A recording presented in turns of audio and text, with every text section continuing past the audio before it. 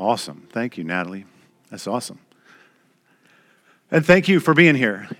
Whether you're here in person or you're at home joining us online, or maybe you're joining us sometime in the future because of the wizardry of digital technology and recordings and all that. In any case, thanks for being here.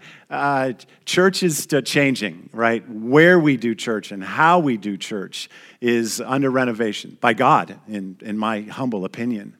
And I commend you, wherever you are, I commend you for adapting, allowing God's Spirit to lead you as He leads our church into new spaces. I thank you for that and appreciate you being a part of this journey that we're on together. If you are joining us digitally and you happen to be doing it via Facebook, I wanted to invite you to engage through the lobby that's there. We've got folks that are ready to just chat and talk and dialogue about what you're hearing and what's going on through your mind and your heart, and I would encourage you to engage that in some way. I obviously won't be engaging it at this particular moment, but that feedback comes back to me, which I appreciate because it helps me understand what the Spirit is doing in this church.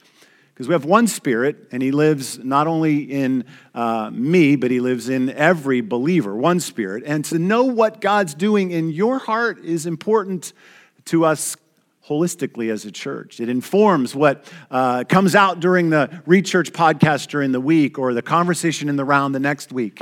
So I encourage you to come and be a part of it. Like Natalie said, we're looking through a study we call Rooted. We don't call it Rooted. The authors call it Rooted, but it's a curriculum that we found to be very engaging. This last week, we entered into the topic of suffering.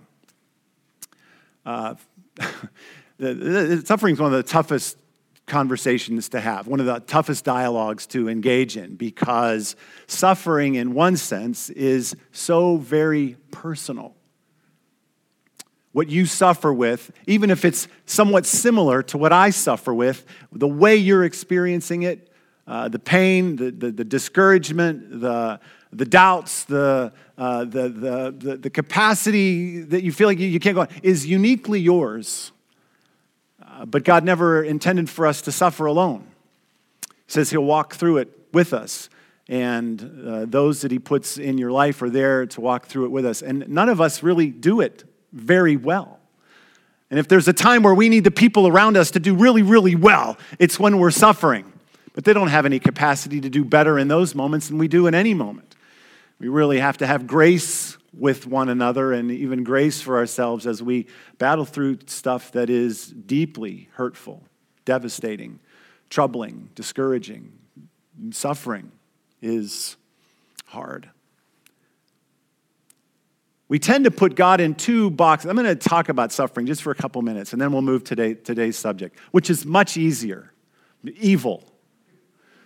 And we're only going to do 30 minutes of evil since it's so simple to cover. But for the moment, suffering. We tend to put God into two categories. We tend to put Him into these extremes. And if someone were to engage you about God and suffering, and they aren't a person of faith, they will do this, not maliciously necessarily. It just seems logical. Is your God too weak to take care of the pain and the suffering in this world? Right? People look at this world and they think, why is there so much pain and suffering? And if there's a God, why isn't He doing anything about it? Is He too weak? Or, the opposite extreme, is He strong enough, but He doesn't care? Is your God too weak to do anything about it? Or is He strong enough and He just doesn't care? Well, the person of faith, the scripturally grounded person, the one that has understood the gospel, the good news from Jesus, has a third option. We aren't stuck with just those two options. We have a third option. Our option is one of humility and faith.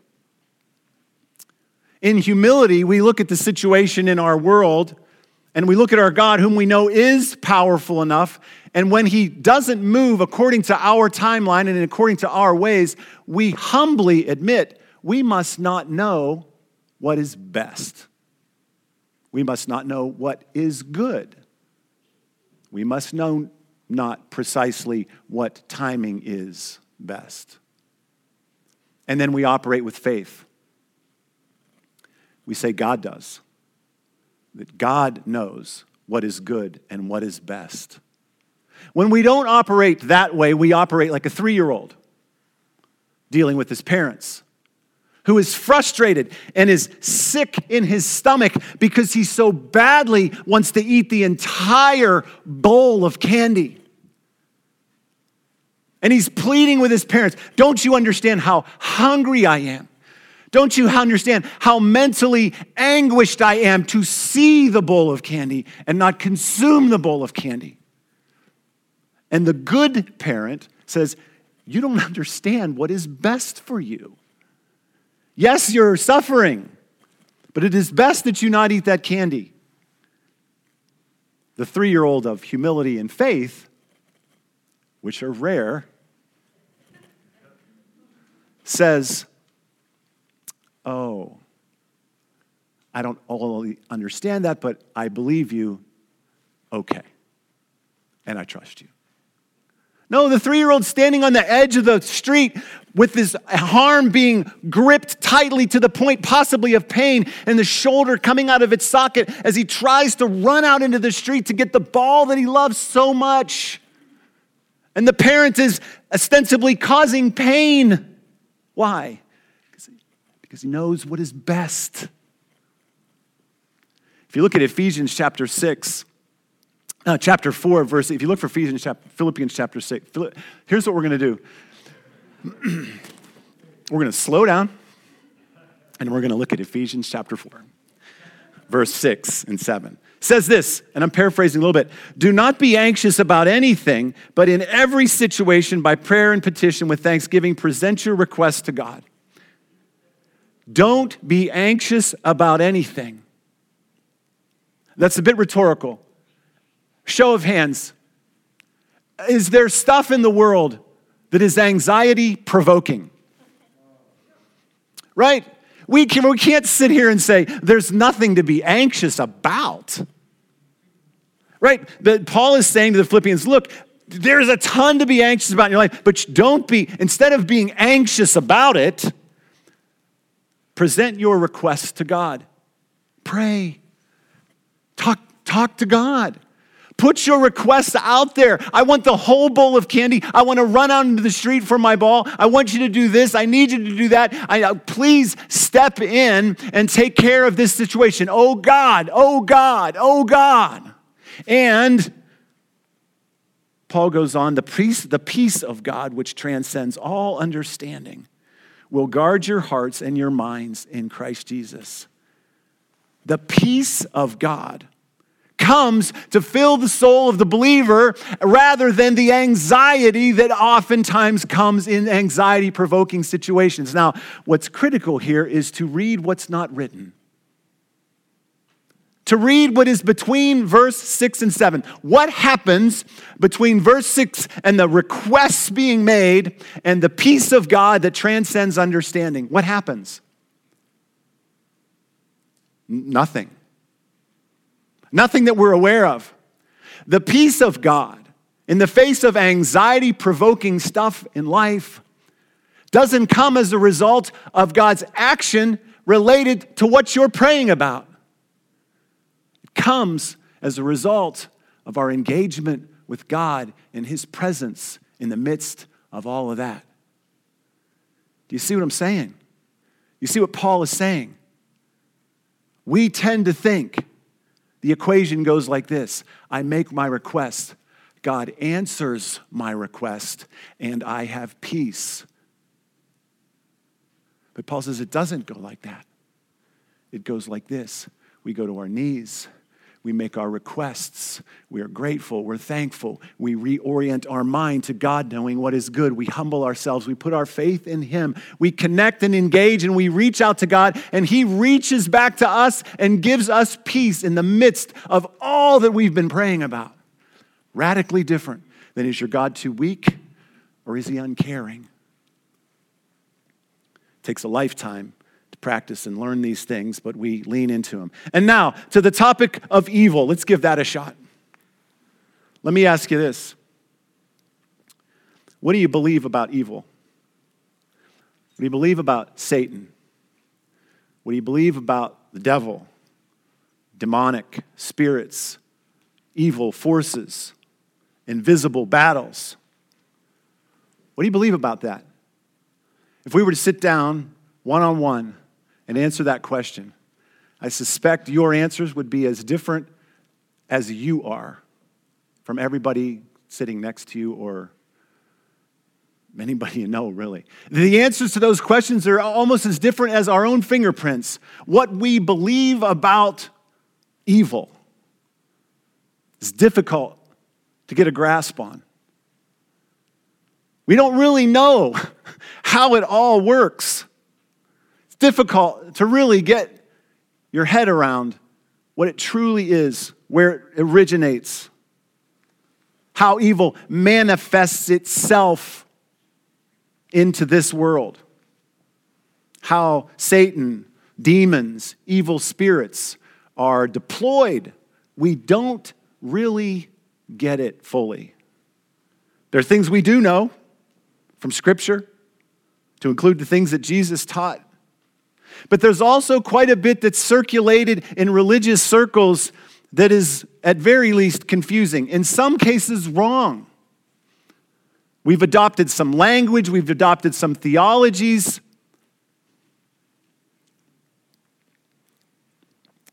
that we don't even understand ourselves. And we're trying to convince other people of what we're not so convinced of ourselves. For some reason, as Christians, we're afraid to say, I don't really know all that much. And to leave it at what we do know, if we do know. It can be confusing. You might say, the devil made me do it. I don't know if you mean directly or indirectly. And you might say that the devil is something a little bit different than the Satan. And you might be right. I don't know. You might say the devil most certainly did not make me do it, because you understand that the devil is a fallen angel that can only occupy one point in time at any given time. And your thought is, if the devil can only be in one place at a time, I would imagine he's not all that interested in me. I'm not the chief spiritual leader in the world right now, right? You might say, no, the devil would certainly not make me do anything. You might imagine that your life is one that has like Satan on this shoulder and Jesus on this shoulder, and the devil is whispering in this ear for what you shouldn't do, and an angel is whispering in this ear what you should do, or Jesus, whatever. That's what you made. And you would be sort of right that there is this pull, this spiritual pull in life of what to do what's right and to do what's wrong. But you would be entirely wrong if you were to suggest that Satan and Jesus were peers, that they're somehow on the same level. This spiritual battle we face isn't Jesus versus Satan. It's not Satan versus God. Satan is nowhere near the level of God. God is sovereign, supreme, fully empowered over all things, even the darkness. Satan has been he's a fallen angel. If he has a peer at all per se, it would be Michael or Gabriel, another angel of light rather than dark. That would be so the idea that Jesus, so we have a lot of different ways of thinking about evil, of which some have some reasonableness to it, and in other cases, we're completely wrong in what we think. You might say, I'm being attacked by an evil spirit. And you might be. But you could be mentally diseased. You could be emotionally devastated due to a horrible, evil act that happened a long time ago. I don't know which it is. Could be both. Think about this. Words, ideas, concepts, knowledge of that was had in the first century that we read about in Scripture is radically different than what we understand today.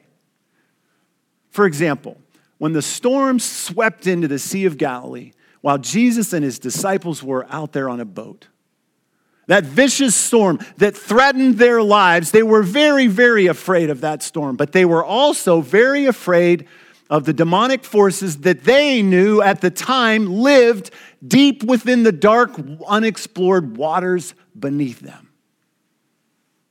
Virtually no one believes that today.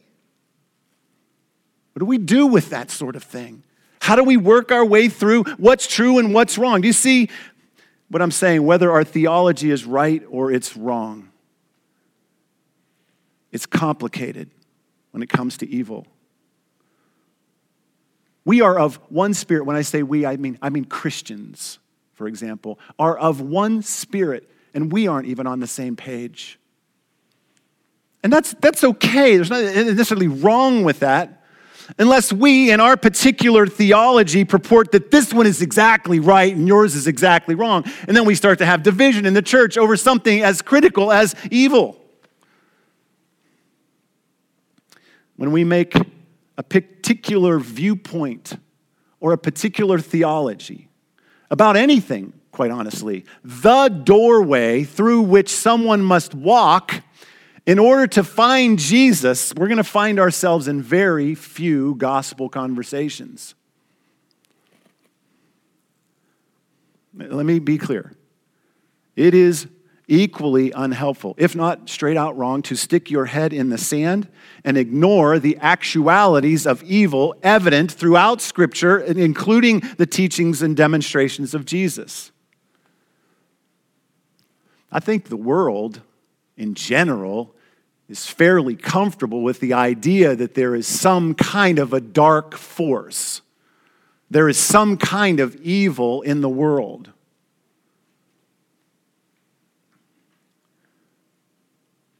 But altogether, humanity, we don't really fully understand the nature of it or the answer for it. Unless you're a Jesus follower. If you're a Christian, you do have the knowledge. You do have some answers. But if we try to capture it with insider language or superficial theologies that we don't really know much about, we end up seeming like unreasonable weirdos. Or the next conspiracy theorist supporters. What's my point? We need a basic theology of evil that is uniting, that it's somewhat accessible, that we can agree upon and opens and facilitates conversation, not only among Christians, but with anyone. What is our basic understanding of evil? Let's talk about that. Well, what is it? The big picture, something else is going on than what we see. That's the basic scriptural understanding of evil. Something else is going on that we can't see. Let me give you an example. You know, the world is going to be fighting itself forever. The world is going to be fighting itself. You are going to be fighting with somebody somewhere forever. It's human nature to try to win, to try to get on top, to try to survive, to try to rise, to own that what somebody else owns.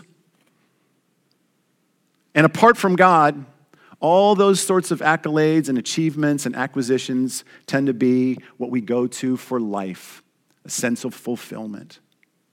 And when we don't get it, when we don't have it, we grab for it, we fight for it. Nations that neighbor one another will always be fighting to defend their place in the world, if not to expand it. Democrats and Republicans will be fighting to occupy the highest seats and for their policies to be in place. Lots of marriages will end in unresolvable disagreements because neither one of those parties feels like they are important enough to the other person. Businesses will clash in an effort to overtake another's market share. The world is going to be fighting itself forever. And we try to resolve those tensions and fights, but we usually fail to resolve anything because the origin, the tension, the disagreement, and the division is hidden and it's unattended to. We're almost always fighting straw men. You can't see, you can't hear, you can't taste, you can't smell, you can't touch the real origins of the fight.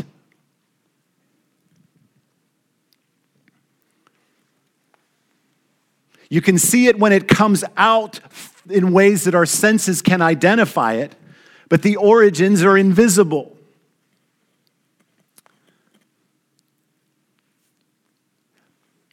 To fight the battle of evil through the visible is to try to fight poor journalism by crushing your screen, where the journalism broadcast waves come through. Right? Do you see the difference? There's something hidden that works itself out in a way, and we try to get rid of that bad thing by crushing that screen. We can't get rid of poor journalism by crushing the screen through which it comes, but that's the way we try to handle the fights in our world. We try to deal with the fights in the visible, and there's something bigger going on. If we ever hope to have a ceasefire in our families and our businesses and our politics and our relationships, we need a new awareness of what's really going on, and a radically different approach to resolving our conflicts. Your fight, listen, your fight is not with a person about that issue. From a Christian perspective, it is much deeper than that. And if we don't get to that theological framework, we will be fighting along with the rest of the world forever. This life, Jesus tells us, is a spiritual battle. It's a conflict of two dominions. Two dominions. On the one hand, you have the dark powers of this visible temporal world combined with the dark forces of an invisible world. That's one dominion. The dark powers of this world combined with the evil forces of the supernatural world. Listen to what Paul says to the church in Ephesus. Take your stand against the devil's schemes. For our struggle, listen, is not against flesh and blood, but against the rulers and against the authorities, against the powers of this dark world, and against the spiritual forces of evil in the heavenly realms. That is one of the dominions in this cosmic conflict, a dominion that is one of darkness and of decay and deception, and Satan is the figurehead monarch of that dominion. The other dominion is one of God, and he ushered it in with his son. Listen to the way John puts it in his gospel, very first chapter of the Gospel of John. I'm paraphrasing a little bit, abbreviated. God became flesh and made his dwelling among us. We've seen his glory, the glory of the one and only Son, who came from the Father, full of grace and truth. And catch this, John 1, verses 4 and 5. In him, catch the difference between darkness and death and deception, was life. And that life was the light of all mankind. That light shines in the darkness, and the darkness has not understood it or overcome it. The second dominion is one of light and life and truth. And Jesus is the sovereign monarch of that dominion. Remember, Satan and Jesus, they're not peers. You might not have caught the subtle difference here. Satan is a figurehead monarch. He has very little power. We'll talk about the power he does have. As opposed to Jesus, who has been given all authority and all power. He is a sovereign monarch. He is in charge of all of it. Satan is a figurehead in charge of the dark dominion. So in short, we're always experiencing, yet not fully comprehending. And this is the hard part. The clashing of the spiritual dominions of dark and light. This is the battle that rages behind or beneath, however you want to put it, the surface of every earthly conflict. On the one hand, we have the dominion of evil, which is a decaying, dying place with spiritually dead people, conducting themselves and organizing themselves and creating systems that perpetuate decay and condemnation and lies and fears. And like the mythology of vampires, light is its mortal enemy. And that's what we have on the other hand, the dominion of God, a kingdom of life and light and grace and truth. And the darkness can't overcome it. This is our basic theology of evil. It exists. We don't fully understand it. It has a worldly effect and a personal effect. It's vast. It's sometimes direct. It's often systematic. Its origins are both cosmic, spiritual, and sinful, from the sinful hearts of men on this earth. And we lack the ability to fully understand it. That's our basic theology. And we can dig into that theology. We can dive into that. We can learn a lot about how Satan does work, who he is, how it goes, what is it about demons and the demonic and spiritual influence. And all that stuff is real on some level, very difficult to grasp. But I will say this, irrespective of all of the importance of the theology of evil, we can get so caught up in what we believe about it and how we articulate that we can be missing the primary point, the most important and critical aspect of the whole idea of evil. You and I are affected by it. We're influenced by evil people, worldly systems, spiritually dark forces that work their way out in our thoughts and our words and our deeds. Told you that the devil, Satan, the demonic forces are limited in their power. They really only have two primary tools. The dark forces of this world do two things. They lie, deceive. Deception is one. And the other is accusation. And both lies and the accusations are largely about the gospel, our understanding of Jesus, and the personal effect of Jesus in my life. The dark forces are primarily aimed at using lies and accusation to attack what we have in Jesus and who we are in him. The Apostle John says the devil has nothing to do with the truth because there is no truth in him. When he lies, he speaks out of his own character. He's a liar and the father of lies. The last book of the Bible says the devil and Satan, the deceiver, are the deceivers of the whole world. That's what Paul says. Even Satan disguises himself as an angel of light. He's a liar. He perpetuates lies. Darkness is all about lies and accusations. Those lies play on our fears and our ego. Let me read to you from Genesis chapter 3, the very beginning of the Bible.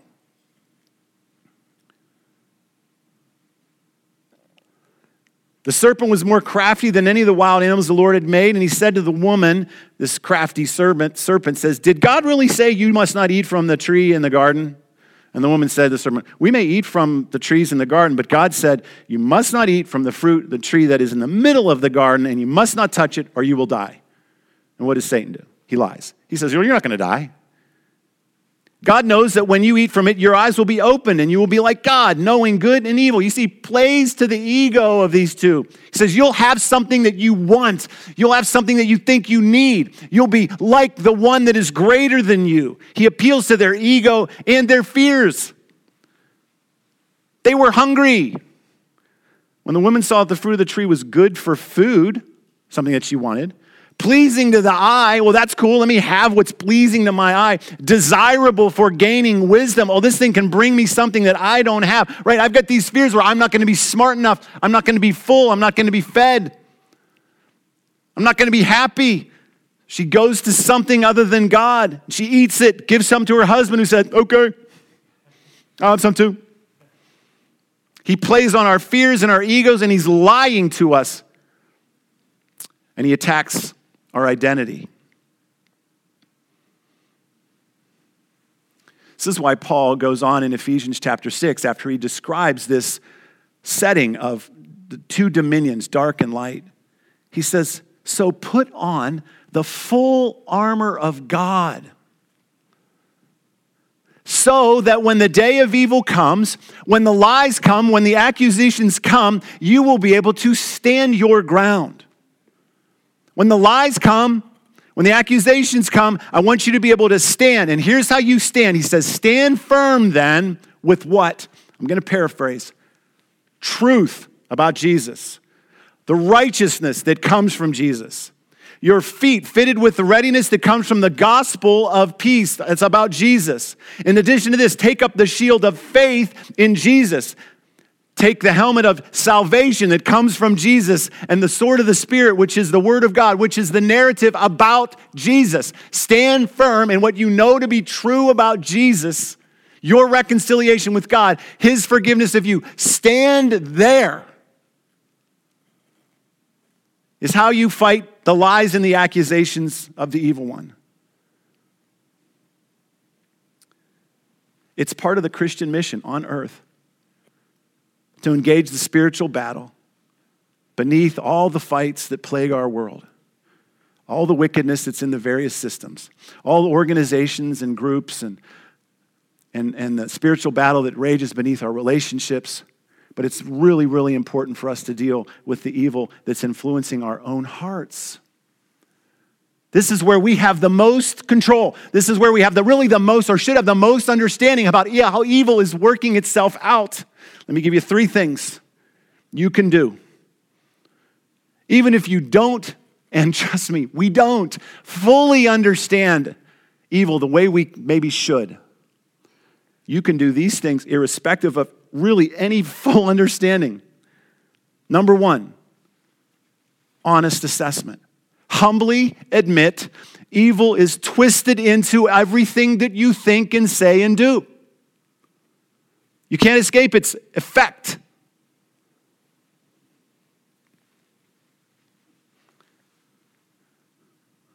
Do you doubt that? We don't want to believe that's true. We do not want to believe that that's true. Let me ask you this. Have you ever had a lie affect you in some way? Have you ever had fear end up harming you in some way? Have lies or fear ever shaped your thinking? Maybe only to discover that they had at some later date. Have lies and fear ever influenced your decisions? Have lies and fear ever eventually affected other people in your life? Do you ever have a nasty thought? Do you have prideful thoughts? Do you ever have the thought, evil doesn't affect me? Have you ever been more concerned about yourself than other people?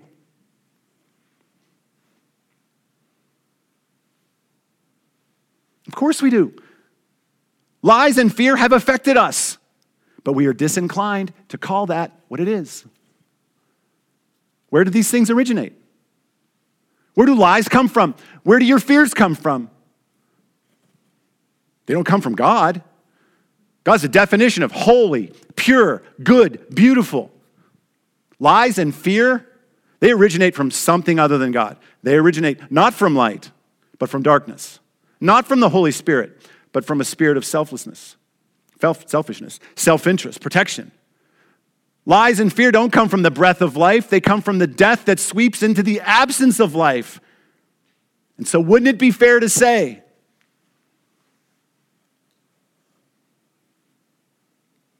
we've given evil opportunity in our own minds, in our own thoughts, in our own lives, in our own hearts?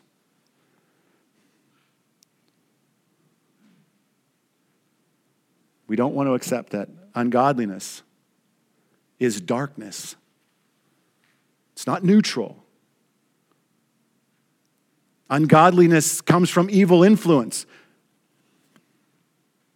And it can grip our heart and our mind. The source and the power, whatever it is of evil, can be very elusive, but we've got to be certain about this. We've got to accept the fact that we're vulnerable to the ongoing insidious and damaging influences of evil. It mingles with even our best intended thoughts, and it works itself out in our best intended words and deeds. In short, it is unchristian to write off Satan and the dark spirit of this world such that you become ignorant of the influences of evil in our own lives. We have to repent. Number one, we have to admit that evil gets twisted into our hearts and minds, and we need to repent. We need to be aware. We need to accept it. We need to admit it, confess it, and turn away from it back to God. Number two, you can deal with evil by practicing some disciplined spiritual behaviors, to use some guardrails. You know, the home that I am the steward of and the property that I'm a steward of, if I don't take care of it, it goes downhill fast. If I don't take care of that cracked window becomes a broken window. That broken window gives access to nature's forces, varmints, weather, and then my house gets worse. If I don't paint that deck or stain that deck is going to become damaged, it's going to become rotted, and it's going to become dangerous. If I don't clean up my house and get rid of that food that's left over and pick the crumbs up off the floor and get it out of my house, I am inviting more problems. If I happen to live on the side of a hill, I better use some retaining walls and push that water around my house that's pouring down that thing, or it's going to go into my foundation and ruin my entire house. The spiritual life is no different. Pray. How often? Every day, more than you possibly even can imagine. Lead us not into temptation, but deliver us from evil. Jesus says, pray that while you're praying. Paul says to those that are listening to him and talk about this whole spiritual cosmic thing, he says, pray in the Spirit on all occasions with all kinds of prayers and requests. With this in mind, be alert. And always keep on praying, not only for yourself, but for other people. We should be immersed in the scriptures. We should be in fellowship with one another, practicing any kind of spiritual discipline. You know what you should read is Richard Foster's Celebration of Discipline. He outlines a dozen or more spiritual disciplines that come from the scriptures that we can practice. These kinds of disciplines are a resistance in and of themselves of evil in our life. And speaking of resistance, we should resist. God opposes the proud, but he gives grace to the humble. Submit yourselves, Paul says, to God and resist the devil, and he will flee from. That's James, actually. And he will flee from you. Do you realize that? By standing with the full armor of God and remembering who you are in Christ. The darkness cannot stay in the midst of that. That's the wonderful thing about the metaphor of light and dark. We used to take 10 students at a time down into a caving system in western Pennsylvania, of which you had to go through some very small cracks and crevices to get through and down to where we wanted to lead them. And unbeknownst to them, we led them into a huge cavern as big as this room.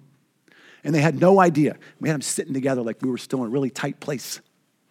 And then we would light one match, one. And boom, where did the darkness go? Gone. How much of it? All of it. That's the power of the light of Jesus in the believer. This is not a battle of flesh and blood. He said, remember, it's not a battle of flesh and blood. And we don't fight this battle with flesh and blood. We fight this battle spiritually with the truth about what is right about Jesus and me. What we really need to do, more than anything else, to come against, to resist evil, to guard it off, to hold it off, is to rest. Rest. It's not work. It's not a battle of flesh and blood. It's not about a flesh and blood fight.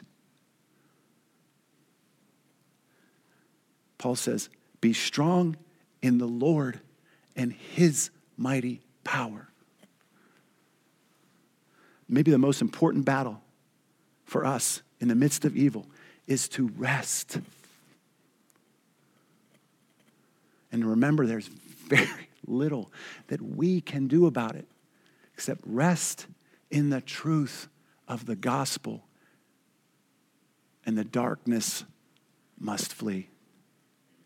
I'm going to finish with one quick verse from Revelation 12 and a prayer that I found from a wonderfully humble man dealing with this very same subject. I'm going to cut it down a little bit so it's not too long, but this wonderful heart captured what we're talking about. I'm going to finish with that. Revelation 12:11 says, they triumphed over him, Satan, by the blood of the Lamb, or the work of Jesus, and by the word of their testimony. That is their personal receiving of the work of Jesus. That is how they triumphed, because of Jesus and what Jesus has done for them. Let's pray. I'm going to read, but you'll pray along with me. Father, you sent Jesus into the world to destroy the works of the devil. He came and he has succeeded. Hallelujah. Satan's head has been crushed and his fate has been sealed. The gospel is true and powerful. Because of the victory Jesus won on the cross, the devil knows his time is short and he's filled with fury, a dragon with a mortal wound en route to his sure demise. He will continue to ramp up his seducing, his tempting, his condemning ways every opportunity he gets. But humbly, Father, we realize the best we can do in spiritual warfare, the best resisting of the devil, is when I am most fully believing the gospel. So right now, Father, we humbly bow before you, recognizing the gospel frees us to see our own sin, our own weakness, to understand my own susceptibility to the devil's schemes. Father, we need the gospel today as much as we ever did, to remember that we are righteous in your sight, not of anything of our own. I trust you, we trust you for all the truth and the grace I'll ever need to live for your glory. Lord Jesus, you are our wisdom, you are righteousness, you are our holiness, you are our redemption. Though the devil can accuse us, he can no longer condemn us because you took the judgment we deserve. We boast in you and nothing else. We know there's nothing boast-worthy in me. We resist the devil's deceitful ways by looking to you, Jesus, pondering your beauty, your bounty, standing in your grace, resting in your love. With the eye of faith, I set my gaze on you, the author and perfecter of my faith. I'll not even glance at the devil as he flees, and flee he must. Amen. We pray this in your powerful and triumphant name. Amen. Hey, if you're joining us online, thank you for being a part of this. Now, all of us, we should go and let the light of Jesus in us make the darkness flee. Thank you for being with us.